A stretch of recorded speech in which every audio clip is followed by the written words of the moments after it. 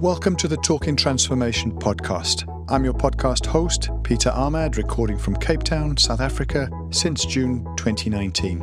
The Talking Transformation podcast provides an open and accessible platform for built environment professionals and interest groups to share their reflections and aspirations relating to the transformation of places and spaces in South Africa. It's intended to be a celebration of the individuals and community groups who are supporting formal and informal processes that are addressing the challenges of South Africa's history and shaping the future of our neighbourhoods and cities. For more than half of my career, I've worked within the Metropolitan City Councils of Johannesburg and Cape Town, the two largest cities by population in the country. For most of the metros, as the centres of South Africa's economy and businesses, multi-billion rand operating and capital budgets drive the efforts for service delivery and community building. Public participation and local economic development processes are frequently directed through extensive campaigns and extended periods of engagement. Social media is playing an increasingly important role, both in the way citizens can engage and contribute to both service delivery and strategic issues. However, notwithstanding these efforts, there can often be a disconnect between the City Hall and the communities who are dealing with the daily challenges and structural deficiencies of spatial and socio-economic circumstances. In addition, many of our municipalities are struggling with issues of capacity, service delivery and financial solvency. It's increasingly obvious that the state simply does not have the resources to reach and deep dive into all communities, and in some instances we're seeing an absolute absence of governance and meaningful engagement. Regular scandals and disruptions in the chambers of Parliament also lead citizens to question the foundations of governance and consider alternatives to the modes of community and nation building. What are the options and the alternatives to encourage and stimulate community development and self-help? In today's episode, we look at one of the initiatives that has grown from humble beginnings to now engage with communities in over 20 towns across the country. The Ranyaka Community Transformation non-profit organisation has grown partnerships with communities in corporate South Africa to champion the cause and opportunities afforded to communities. These partnerships are complementing the efforts, resources and planning of municipalities, and they suggest a model of intervention and collaboration that could prove invaluable for many more towns in the future. Having joined the Ranyaka professional team in April, I had wanted to understand better the foundations of the non-profit organisation, what differentiates it from other community partnerships, and how it aids, not hinders, the formal processes that municipalities are engaged with, and what the potential is for sustainable growth and replication across the country. The name Ranyaka translates to pursue, and that seems an apt and worthy name for an initiative where everyone I've met so far has pursued their own remarkable transformation story, each worthy of an episode in its own right. Today's episode is much an opportunity for me to tune into the genesis story, the aspirations and achievements of Ranyaka and the community it serves. To understand the Ranyaka journey, I'm joined by Board Chairperson William Biller and Executive Chief Officer Johan Olivier. I worked with both Johan and William in 2003 when I was still cutting my teeth within the city of Johannesburg. They both taught me so much back then about the needs and demands of planning and community engagement. It'll be an absolutely fascinating conversation to understand their own personal journeys over the last 2 decades and how they've adapted their engagement and planning skills to the new demands. As always, we hope you enjoy the episode, and I'm grateful and indebted to both Johan, William and the Ranyaka team for allowing me to engage with them and understand their journey so far. Enjoy the episode. So just gone 5 o'clock on the 9th of June, Thursday afternoon here in KwaZulu-Natal, beautiful coastline, joined by my colleagues Johan Olivier and William Biller. It's a conversation I've been wanting to have for many, many years, forget about months, and it's a delight to be with you this afternoon. William, welcome. How are you keeping? What's news and what are we doing here? Thanks, Pete and Johan. It's nice to meet you again after so many years. I'm very excited to go through this podcast, and I'm looking forward to the conversation. Johan, what brings us to KZN? Yes, Pete, I would like to say friendship. I've got a team here. We're busy with some planning. We're resting a little bit. We're reflecting a bit on what we do. But at the end is face-to-face discussion and conversation around what we think we can add value in terms of what we do. And it's a beautiful coastline. It is. It really is beautiful, that backdrop. The two of you have been working at this since 1996, I think. 1996, Yes, in various guises, Johannesburg, back in the Midrand days. I think that's where the two of you started working. And then pulling together in the private sector in those early 2000s, maybe 2004, the Akanya story, which then is developed into the Ranyaka story. And I'm absolutely fascinated to hear how that story developed, how your friendship developed, and how we find ourselves here. So tell us a bit about those formative years, the Joburg, the Midrand, and then into the private sector. Quite a story.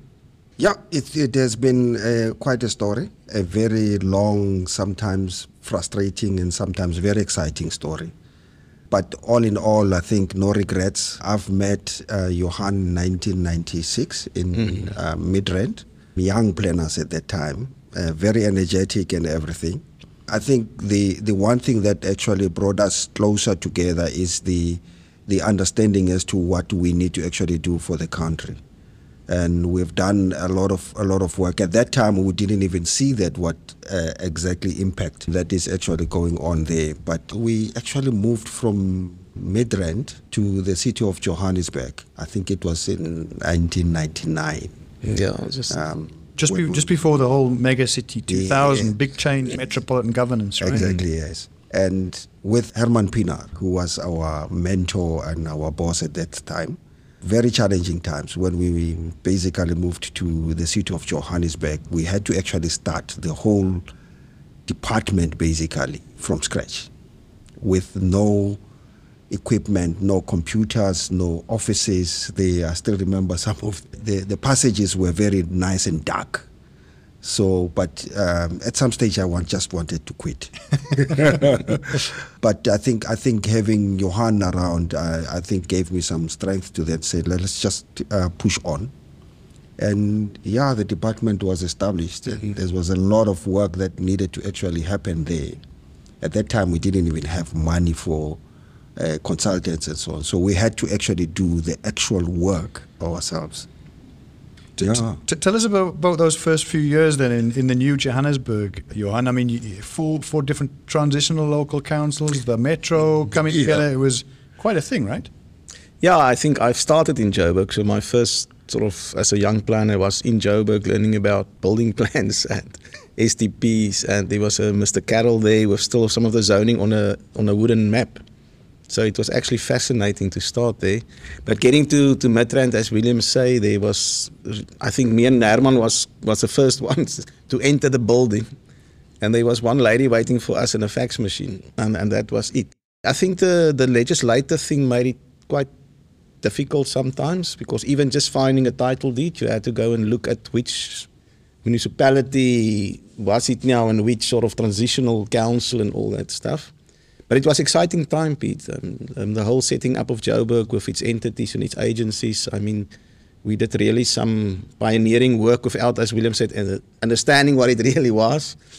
We were young and sometimes probably naive also. So it was difficult. A lot of planners left. That 94 period, I think we lost nearly 20 land use planners. And that was just not there anymore. But again, it was an opportunity to learn quickly about township establishments and things that we thought it would take us 5 or 6 years before we get to that level. So very difficult, but very exciting, Things like the spatial framework for Johannesburg, then the regional interpretation of that, the local plans, working with the Gautrain stations, I think all of these things would have been in that period that the two of you were working together, right? Yes, definitely. And I think that's the other thing that Johan just mentioned now about the legislation. At some stage, even the terminology that we were using, if you look at it now, we started with the spatial development framework, and then we had what we called at that time the local IDPs, LIDPs. LIDPs, yeah. And if you actually look at the legislation, even at that time, we were actually at the wrong, we were mentioning these things wrongly. You couldn't actually have an IDP for the municipality and also a local IDP. So we had to basically, as young planners at that time, and say, but how do we then change this thing? And then the issue of the RSDF actually came up. And if you fast forward that now, in fact, that terminology is also very wrong. because in terms of what the Spatial Planning and Land Use Management Act is saying, the RSDF should actually be, and what we called it at that time, it means it was wrong. But it wasn't more about the terminology as such. It was more about the content of this thing and what it should actually do for the city, what we wanted to actually achieve in terms of developing those things, which was very, very exciting going forward. At which point did the two of you start thinking and talking about making a break? It's always a big thing, going from public sector into the private sector. And there's this continual churn, but many people will have lived their life out in the public sector. So it must have been a big decision for the two of you to decide to go out on your own and look at starting something special that would become Akanya in its initial form. William, maybe just some thoughts about that period of transition, and then Johan, how you would then dovetail into that. Yeah, but I think it happened when we realized, when we were still in Midrand, basically, the work that we were actually doing in the Midrand Council. One would actually then just call it spatial plan because we were called town planners at that time. But the work that we were doing was not necessarily just town planning. It was more than town planning. We were actually changing the spaces and having communities basically be part of this thing. And changing their livelihoods. And you could actually see that happening. In Ivory Park, we've done a lot of work with the communities there and projects, and we've made a lot of mistakes, I must also say. But if you look at the transformation of Ivory Park at that time, it didn't have any sewer, water, schools and clinics. It didn't have that. And the engagements with the community and basically building that, the collaboration that we actually had with the engineers in Midrand, social people and so on, and bringing those things, that space. It gave us a lot of satisfaction to see people's lives basically change in front of our eyes. And when we went to Joburg, that's what we always wanted to have. And unfortunately, I think the environment there, and it's not anybody's fault, it's how it is set up within government, that you basically work in a particular silo and then you work on that. We had many, many discussions between me and Johan. In the morning, we usually actually got there very early.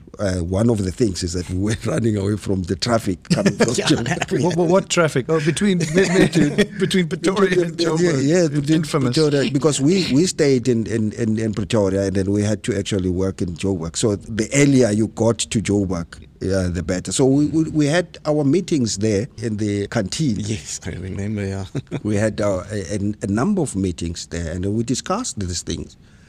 To say, but what exactly do we want to achieve? And I must also say that, I mean, the transition from public to private, it wasn't driven by money, but it was driven by what we did in Ivory Park and the changes that we could actually bring. But in the city of Joburg, although we had that opportunity, because I was responsible for the South, which basically the profile of that is almost the same as the one in Ivory Park. But it was limiting because you are only within the boundaries of the city of Johannesburg. If you had something in the city of Tshwane or Ekurhuleni or Western Cape, you couldn't actually do that. So we thought, just let's go out and do this properly. And yeah, in 2004, we then discussed and then said, let me go out and set up this thing, and then we'll then take it from there. Johan, pick up the story. Well, firstly, I really appreciate our time in Joburg. We developed a lot of new things for planners to manage the capital budget of the city. I mean, that was really amazing, setting up the online platforms way before anything else. So even with that responsibility and basically handing out money and aligning it with the plan, I think we still missed the landing of that funding for the right things, really activating communities. It was giving money for the board councillors, so it's a very sound system and a process. And I think, as William have said, it was good work. We really enjoyed it, but it was time to see if we cannot go bigger and really get to the community level. I think we yearned for that sort of energy that we could see in Ivory Park, and we believe that energy is in a lot of other communities also. So from Akanya, and I think it was a journey over about six or more years, things start to get interesting, particularly when you land as a collective in Magalies, in the sort of little dorpie, the little village of Magalies there, in Magali City. And you and the team, the collective, start to work with the community in a very engaged way, and I would almost say in a sort of game-changing fashion. Tell us a bit about that, Johan, and why that would ultimately lead to a split. And I mean a split in relation to the two entities, with Wanyaka on the one side and the Akanya. Tell us a bit about that and about why Magalies was a defining point, not for the two of you, but within the way that you've taken that engagement methodology and tried to expand it. I think it was 2010 when we had a strat session with the Akanya team. And we still use the balanced scorecard methodology.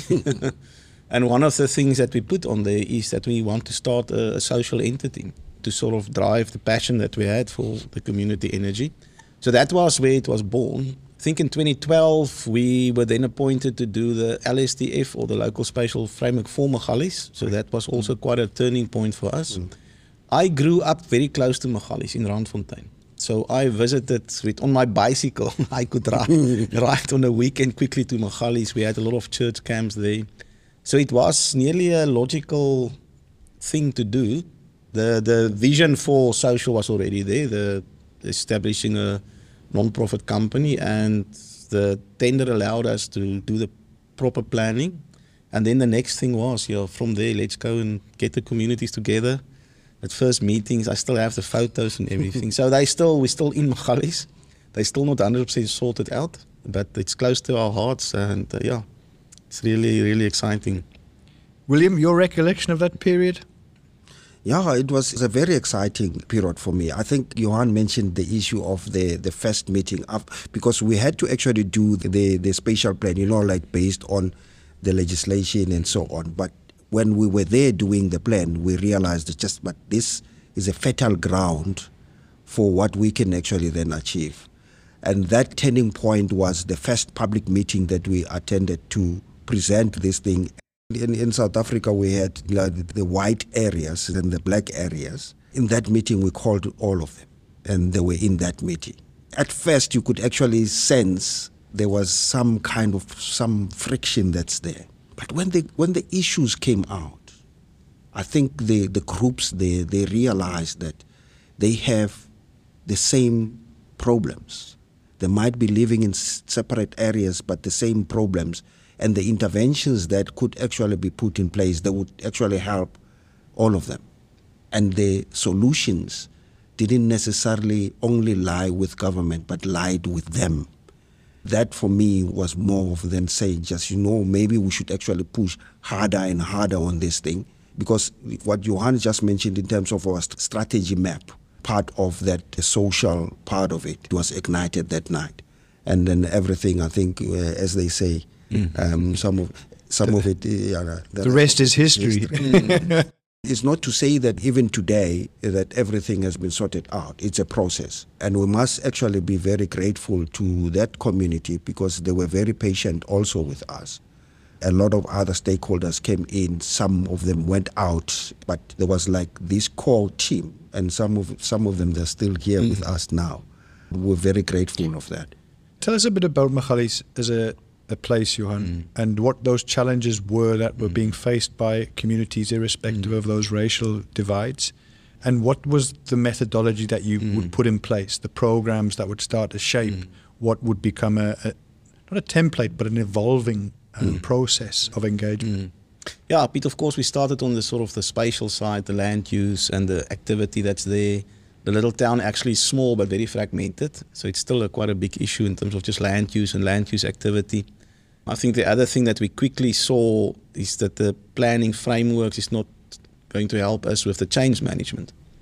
How do we sort of get communities just starting to understand there's another vision, we can work together into, okay, we're happy with that, what's next? And then it was about, let's talk about plan and what it will take. And then it was, we need certain commitments. And then is, how do we mobilize? So it was a typical change management process that was based on very sound town planning principles and very good relationships, Pete. I mean, that is the secret of all these things. We had to quickly, as Mr. Bilas said, just say, look, thank you for inviting us. Let's work together. And the relationship, some people came and some people left again.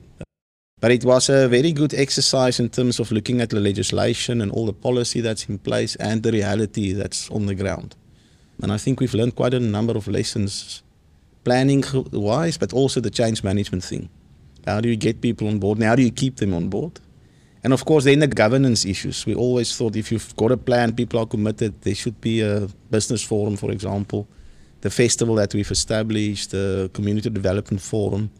So it all followed quite the way that we were taught and the way even what the IDPs are saying in terms of process. Good planning, evidence, get governance in place, keep people committed and mobilized. So we stick to what we were good at, but we learned a lot in terms of the realities of outside of just the planning frameworks that we were using. And as Willem says, some of those town members are very good friends still, and they really appreciate of us being still there. Yeah, so that was a big learning curve. Of course, a big engagement coming up there in a couple of months' time in August with the festival. That would be the first post-COVID festival there in Magalies, so that's something certainly to look forward to. Renyaka has established itself now in terms of its office and base in the Western Cape in Stellenbosch. One of its big success stories that is very visible and very tangible there is the Co-Create Hub, right on the backside of the Acresdot Mall by the municipal car park. But that was also part of that, Magalies, I think, this idea of a hub as a central point and place within the community, and to use that as a focal point for community development, for capacity building, and for a place of hope and so forth. That certainly seems to be the recipe. Is that a fair way of assessing what you try to instill in Magalies and how that's come into the space of Stellenbosch now, William? The Stellenbosch one is almost like the head office. That model, because it's working so well already in Stellenbosch, it is something that you could actually also duplicate somewhere else in other cities and so on. But the Magalies one, in terms of the idea, was the birth of these hubs. And the way in which they work, they start to facilitate a lot of that stuff that started in Magaliesberg. They started to actually facilitate those. Our hope is that it will actually be duplicated in other areas as well and be able to help local communities to prosper from that point. Tell us a bit about the Stellenbosch Hub, Johan, and why it's such an important part of the Renyaka brand and method. Yeah, but just quickly going back to Magalies, our first hub was in Magalies. But we had the courage to at some stage just say, look, close, because it's not working. And we had to change the model. So we are now in a church hall in Magalies for that hub. But I think the Stellenbosch one, everything we do, as you've said, we want to showcase at a space. And I think the difficult things to showcase is relationship and connection. So yes, the hub is all about economics, and we helping, I think there's about 42 enterprises, and that's now benefiting from the hub, and it's really a really cool space for Stellenbosch because it's the students. They're looking for cool spaces. But the thing that really excites me is the connections that's busy forming between different communities in Stellenbosch. It was an old clinic, and we always talk about how the old clinic nurtured the sick and really make them healthy again. And that's what the hub is starting to do at the moment. It's nurturing a lot of relationships, people coming together, people saying they love just being accepted, because Stellenbosch can be quite a harsh place. There's very beautiful shopping, coffee shops and all these things.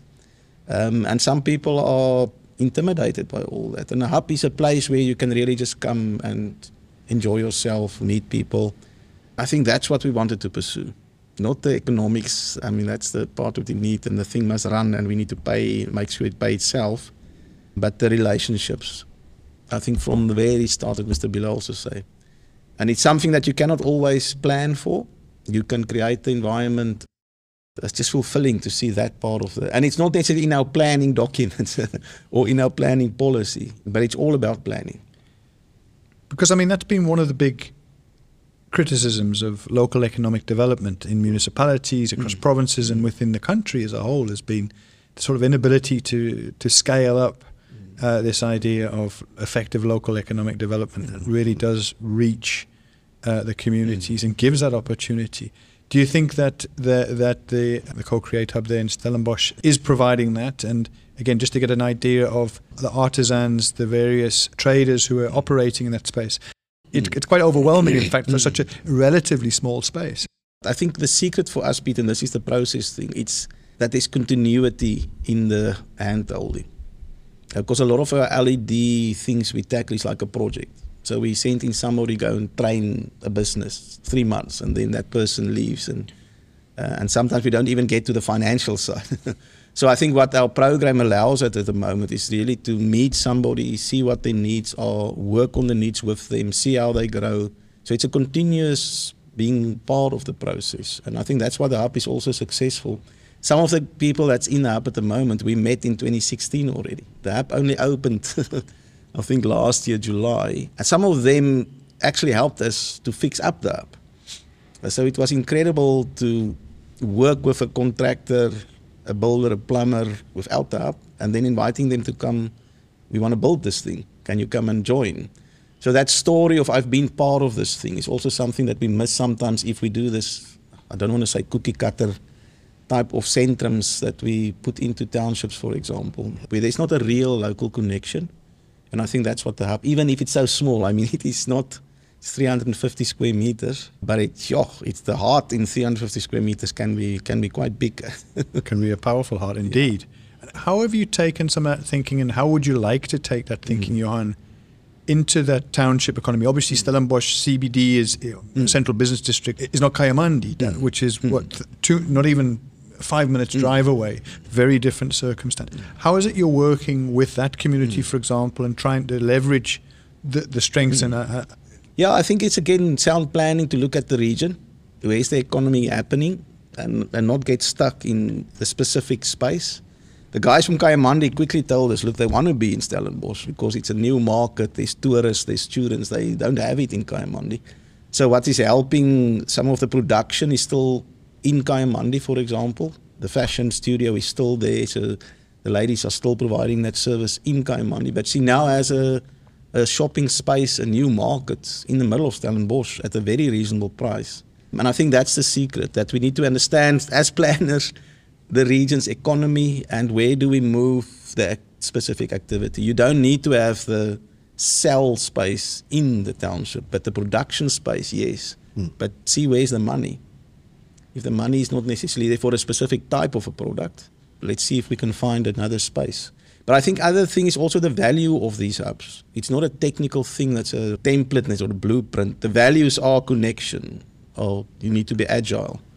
You need to make space for people. So we will develop other hubs. They might look different, but those values we will try to sort of install in all of the other spaces that we work. And they'll definitely look different than the Stellenbosch one. One of the things I think that happened even as recently as last week was use that space as a place for people who might be struggling in terms of mental health issues. And please just give us a bit of a sense of that, because obviously that's not just about what baking goods or art is available. It's providing a service, which sounds like it was much needed. Yeah, and I think again out of the planning theory around people-centered, and that's what it has been designed like that. And the first step is, of course, the group that came to us with feeling they are accepted in that space. So they had the confidence to come up to us and say, look, there's a huge mental health problem, I think probably everywhere, specifically under the students. And again, they had the confidence to come and say, can we use your space? Because we can invite people into this space. It won't intimidate them. And again, it's about people, Peter. It was really sad and fulfilling to see that the space can do that. Nurture people and the needs that they've got. And that's what our town planning legislation is saying. Spirit is to develop our communities, develop our people. So, yeah. William, Johan just talked about agility. I think that the way that the Ranyaka team got agile during this recent KZN floods here in and around the province was a really good example, but it wasn't the first. I think during that COVID period, we'd seen a pivot in the way that Ranyaka engaged in the community. Again, watching and observing from your Gauteng base, but obviously with your chairperson Saton, what was your sense of the way that Ranyaka was able to really go beyond a singular hub in a particular area and spread tentacles in a very, very interesting and adaptive way? Yeah, it's something that actually touched my heart. I've met with the team prior to that, and when they responded like they did, with very limited resources and so on. But remember, they actually responded during the COVID-19 when we started in 2020, and the way they actually moved, it was amazing. It actually brought tears into my eyes, the way they did. And then there was the issue in KZN of the looting, KZN and Gauteng, the looting and so on, and they responded again. For me, it was like this big punch. When I thought everything was amazing, then it was the floods just recently here in KZN, and they responded. And I think even when I spoke to the team, I actually said to them that it means that the framework of Ranyaka, everything that needs to be done in there, was so powerful that it could actually respond to anything. And that is what spatial planning, town planning should actually do. We should be able to plan forward, but we should also be able to respond immediately on issues. Some of the people, they might even think that those are not necessarily spatial planning or planning issues, but they are. And the way the team actually responded, I had tears of joy in my eyes. I was so proud of the team. It is an emotional thing. And even when we've talked about some of these issues over the last 48 hours, revisiting some of that, it's very clear that some of the trauma is still there, even within the team that responded. How did and what did the team do, Johan, particularly in response to these floods in recent weeks? I think the first thing that you do is fall back on your instincts of, we need a plan. And I'm talking about the physical map to see how the terrain is looking. Where are these things happening? I think the second one is stakeholders, who's busy. So I think, again, through all the years, we could fall back on, this is what we do. Map the area, know the terrain, speak quickly to the stakeholders, make the connection. Town planners is actually supposed to be very good with making the connection because we work in different sectors. So it was actually falling back on that. I think the main resource is the team's, yes, we can. We're not just saying it and running into the thing. We actually very responsibly look at how do we do this thing. And I think the big thing was the networks. We were in Umlazi for a while already, so we had good networks. We had good networks with the Durban Chamber. So it's all those technical things that we could fall back on that makes life easier, and it helps you not to panic. Because you know there are certain things that you need to put in place and get your evidence, speak to the right people, make the connection. But at the end, it's about the heart. I think the guys that were here, Malusi and Andile, it's through the night. It is heart-wrenching to see people lost their houses, children lost their parents, and to just keep going and get the food in and put up the tents and try to find the counsellors. And that drives you. The technical stuff is there to help, but I think it's that thing about we really want to be part of this thing and really help. That pulled us through. And we had to respond within days. It was really quick. William, I'm coming back to you, and we talked earlier in the conversation about transitions from geographic areas into government, into the private sector. I'm interested to understand from you how you've worn this hat, the fiduciary responsibilities that come with being a chairperson of this organisation. How is that different from being the employee? And in this whole conversation around leadership, how important is that in guiding and setting down the sort of the corporate framework within which Johan and the team can do their work? Yeah, it wasn't easy. But remember, Pete, I think when I've mentioned earlier, the fact that me and Johan has been sitting on this thing for a very long time. So if you know what the end goal is, it makes it much easier. It doesn't necessarily mean that the route is easy, but if you know what the end goal is, you are able to actually drive towards that goal. I must also say that I think Johan has worked very, very hard. If you look at the team that is here now, the understanding of what is happening here, he did that, I would say single-handedly.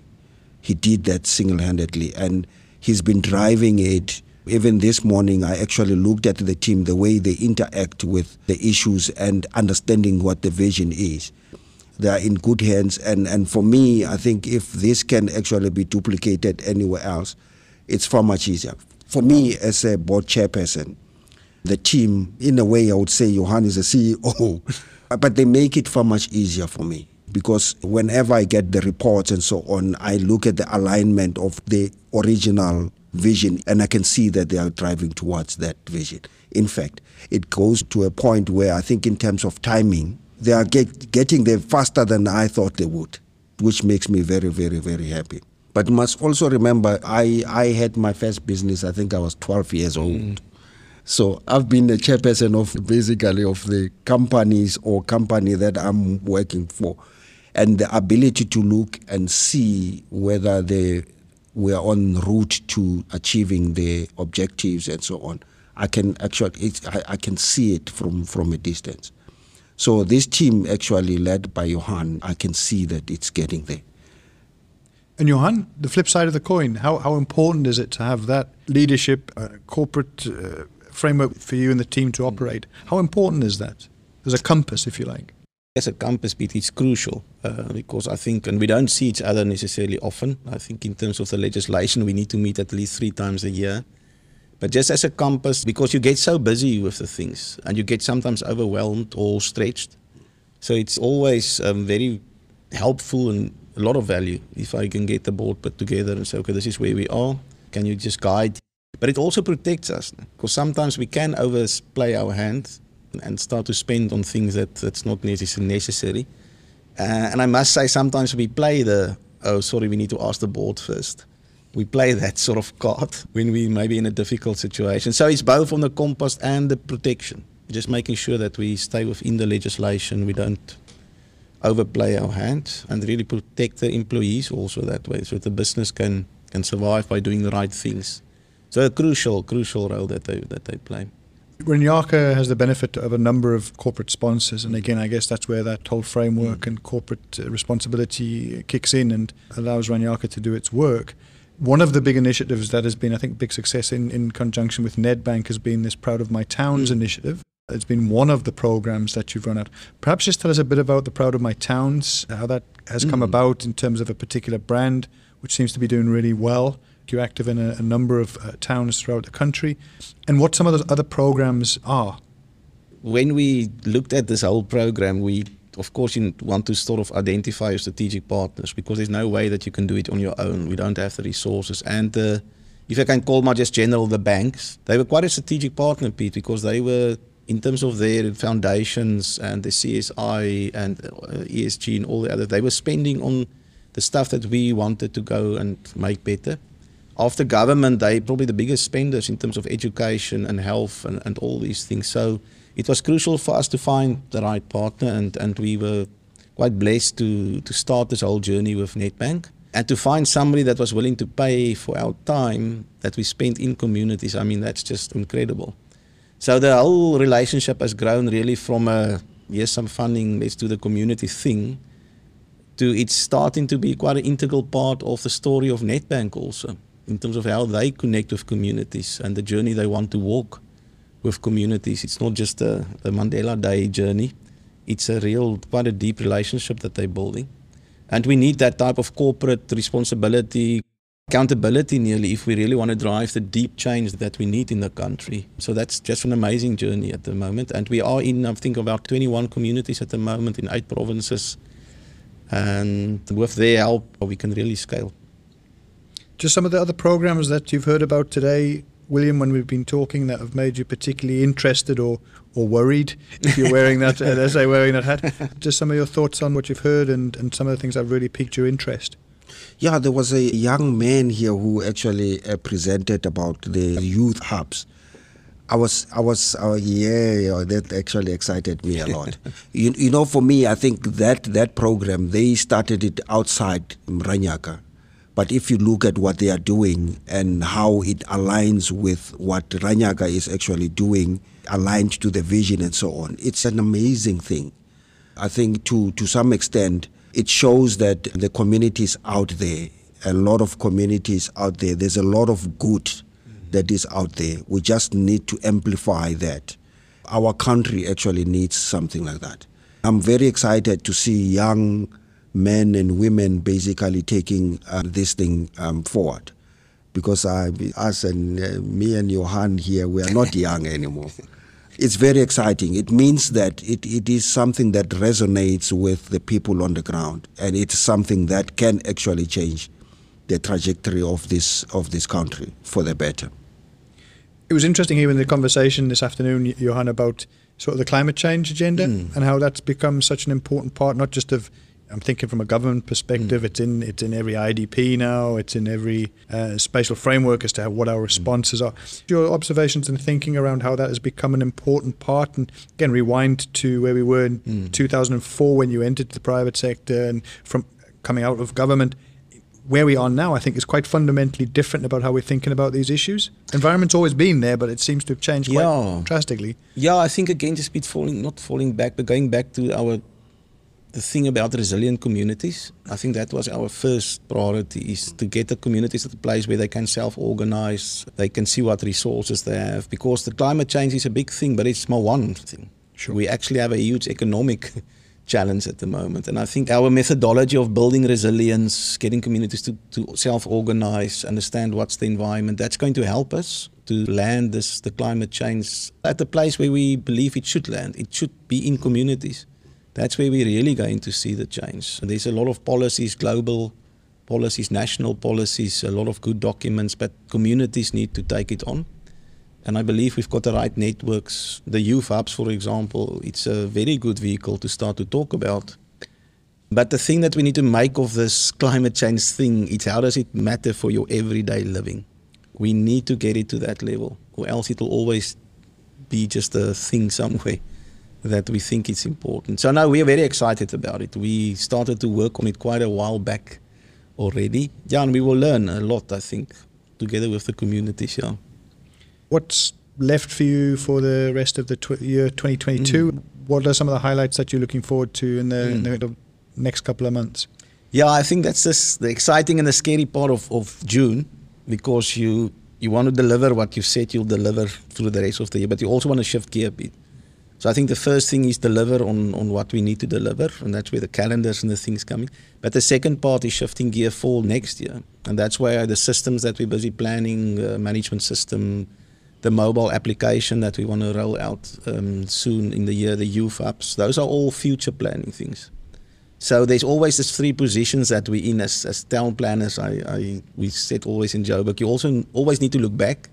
So there's things that we've done already that we need to maintain. There's relationships where we cannot just leave. We're now here in the present, so we need to do what we need to do now, but we always need to look forward. And I think that's where the mobile applications, the management system, and the stuff that we also need to finish this year. And that's sort of what I think it's exciting, where we are at the moment. William, you've talked a lot about the passion and the interest in the youth hubs and the youth as a participant within this. Any messages for any of our younger professionals or activists who are listening to this podcast? Any messages for them in terms of thinking, lessons learned? What I've actually realized about the young planners, I think they sometimes rush their career development without actually putting their boots on the ground and really understanding the issues on the ground as to what needs to happen and why they need to. Why are they in planning? Why are they there, and what are the things that they need to do to be able to change the spaces, the people, for the better? So for me, it's basically humbling themselves within the profession. The profession has so much to offer. You need to slow down and look around and basically do the things correctly. As you grow within the profession itself, it will reward you. And I'm not talking about money here. There are certain things that you cannot explain, the feeling that you actually have as a person when you see the people, if you see the spaces change because of your efforts, because of your hard work and everything. It's immeasurable. You cannot measure that. You cannot explain that to somebody, but it's an internal feeling that you have. And the money will come if it has to come. It will come. I'm not saying that people should work for free. The passion, if you have the passion to do good, within the communities, everything else falls in place. Johan, where can people find out more about the work that Ranyaka is doing, about the online presence that you might have, whether it's through the website, YouTube, etc.? Yeah, I think all of those channels we are using at the moment, Pete. So if you just Google Ranyaka.com, you'll get the Ranyaka website, the Facebook page, the Twitter. There is also a YouTube channel. So people can find us on the web. And of course at our offices, both in Stellenbosch, and we've got an office in Hatfield here up in the north. So we always welcome a coffee and somebody come and visit us. And we are online, but I think the face-to-face meeting somebody is still the preferable way. Yes. Easier to do these days than maybe 18 months ago, yes? Yeah, definitely, yeah. I'm just going to pull you up on one thing. I think it's ranyaka.co.za as opposed to .com, but that's 100%. To both of you, I can't thank you enough for the time that you've given us this evening. Thank you for your time and reflections. Loved going back to 96 and the whole journey that the two of you have walked. It's a commendable journey the two of you have walked, and I'm really excited to see what the next 20 years brings in terms of the growth of what you've sown here.